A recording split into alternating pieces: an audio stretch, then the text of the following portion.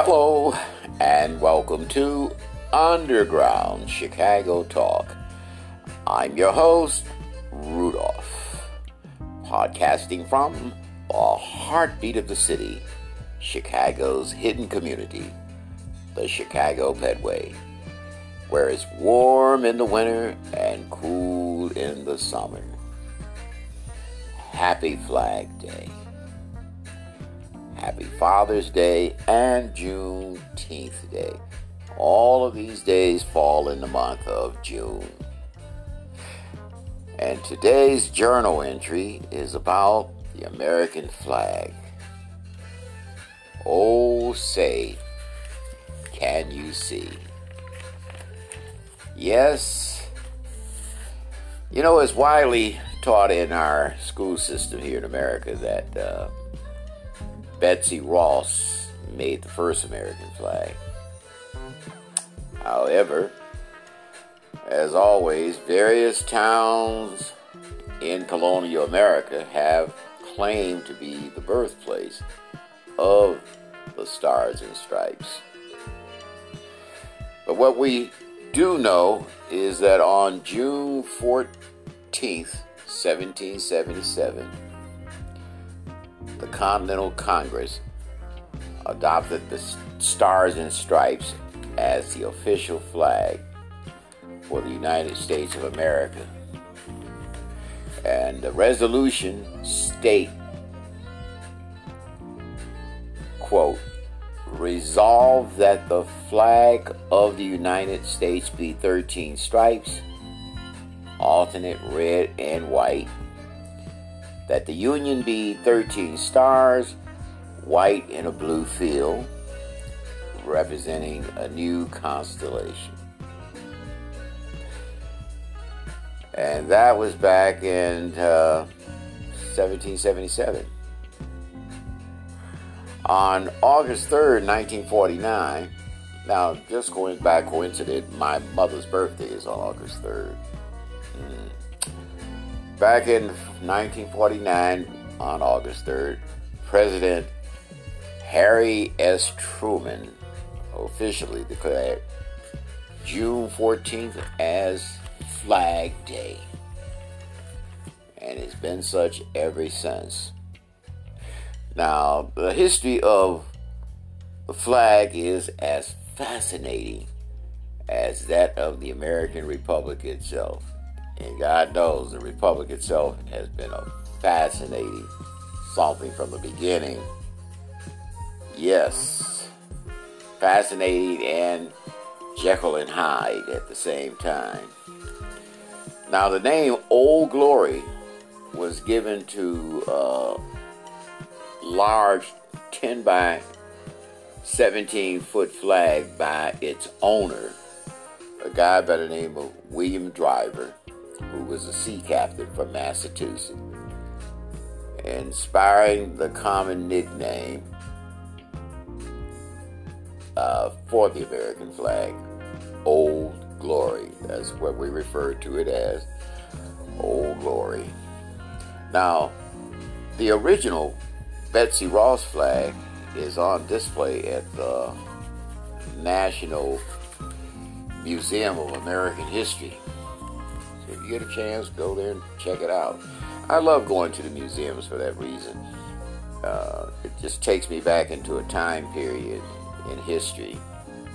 Now, between 1777 and 1960, Congress passed several acts that changed the shape, design, and arrangement of the flag and allowed stars and stripes to be added to reflect the admission of each new state. Now, in my lifetime, the time that I have lived, Alaska and Hawaii were added to the flag. 49th and 50th state. Yeah. Now, last time I was in Hawaii was in 1965 as a young Marine on my way to Japan with the 3rd Battalion, 5th Marines. Oh, those were good times. Boy, I was just a young teenager then. I digress. Back to the flag. Today, the flag consists of 13 stripes, 7 red and 6 white. Now the stripes represent the 13 colonies, and the stars represent the 50 states of the Union. Now when the flag is raised or lowered as part of a ceremony, everyone except those in uniform should face the flag with their hand over the heart. There you go. It shows respect for the flag. On May 1st, 1863, the Confederacy adopted a flag known as the Southern Cross.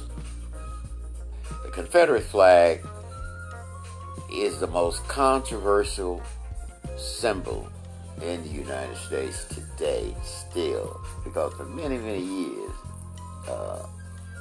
state houses and schools and government houses and places were still flying the Confederate flag. I could never understand that.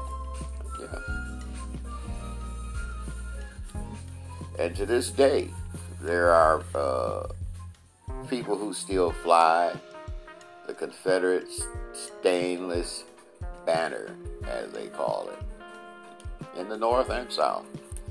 When I was in the Marine Corps, even over in Vietnam,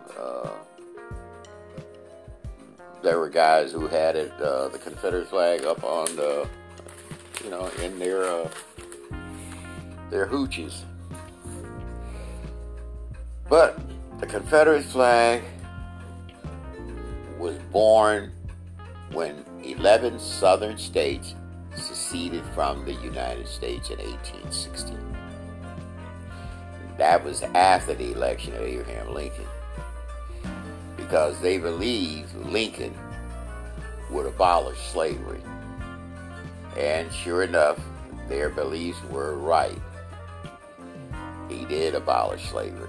And the other tale that they were spreading around was that the reason they were so fearful of Lincoln, that white women would be forced to marry black men. How ridiculous can that be? Come on.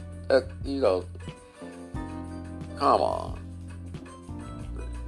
I mean, they need to stop with all that. But this kind of crap has been going on a long time. Yeah, but the Confederate flag is a controversial symbol. Now, some people believe it represents a Southern heritage. I've heard that argument quite a few times in my lifetime from various people. Others see it as a symbol of slavery and racist ideology. More racist ideology than heritage, from what I have seen. Nevertheless, flying the Confederate flag on private property in the United States is legal. Yes, I did say it is legal. It's not illegal to fly it. That's why it's still flying. I never understood that. You allowed the people who attempted to overthrow the government to still fly their flag. That's one reason. We have two flags, and we remain the divided country. Even though the Civil War was over, it still remained divided because of these two flags flying, and two ideologies at it. And ultimately, they did win because Lincoln was assassinated. So there you go. Yes, legal. Now, over the past 6 years, the flag has become a symbol of some kind of a MAGA shorthand. Yeah. I mean, they've just taken over the flag. Yes, and then out of all of that, with 2 flags already flying, here we are now with a 3rd flag, the Trump flag. Yes, it appeals to many white Americans. They rather fly it than to fly Stars and Stripes. I don't understand it. And we see a whole lot of other strange flags out here now at these rallies that are going on and things. Just strange things. Yes, Mr. Trump weaponized the American flag. Will it ever be a unifying symbol again? I ask that question in all honesty. Will it ever be a unifying symbol again? It used to be. But we're a long way from that now. And I pray to God, being an ex-Marine and all, I love America. I love my country. I love the flag. And I wish that it will become, or would become, a unifying symbol again for Americans. So if you enjoyed the podcast, go to the support button and share the program with a friend. And remember, our flag is a shared symbol of our country's freedom. But the meaning behind the Stars and Stripes is increasingly fragmented. Oh, say, can you see?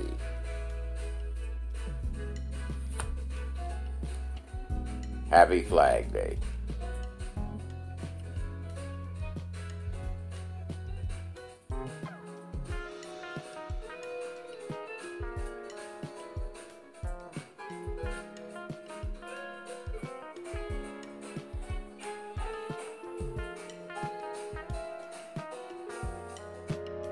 Uh-huh.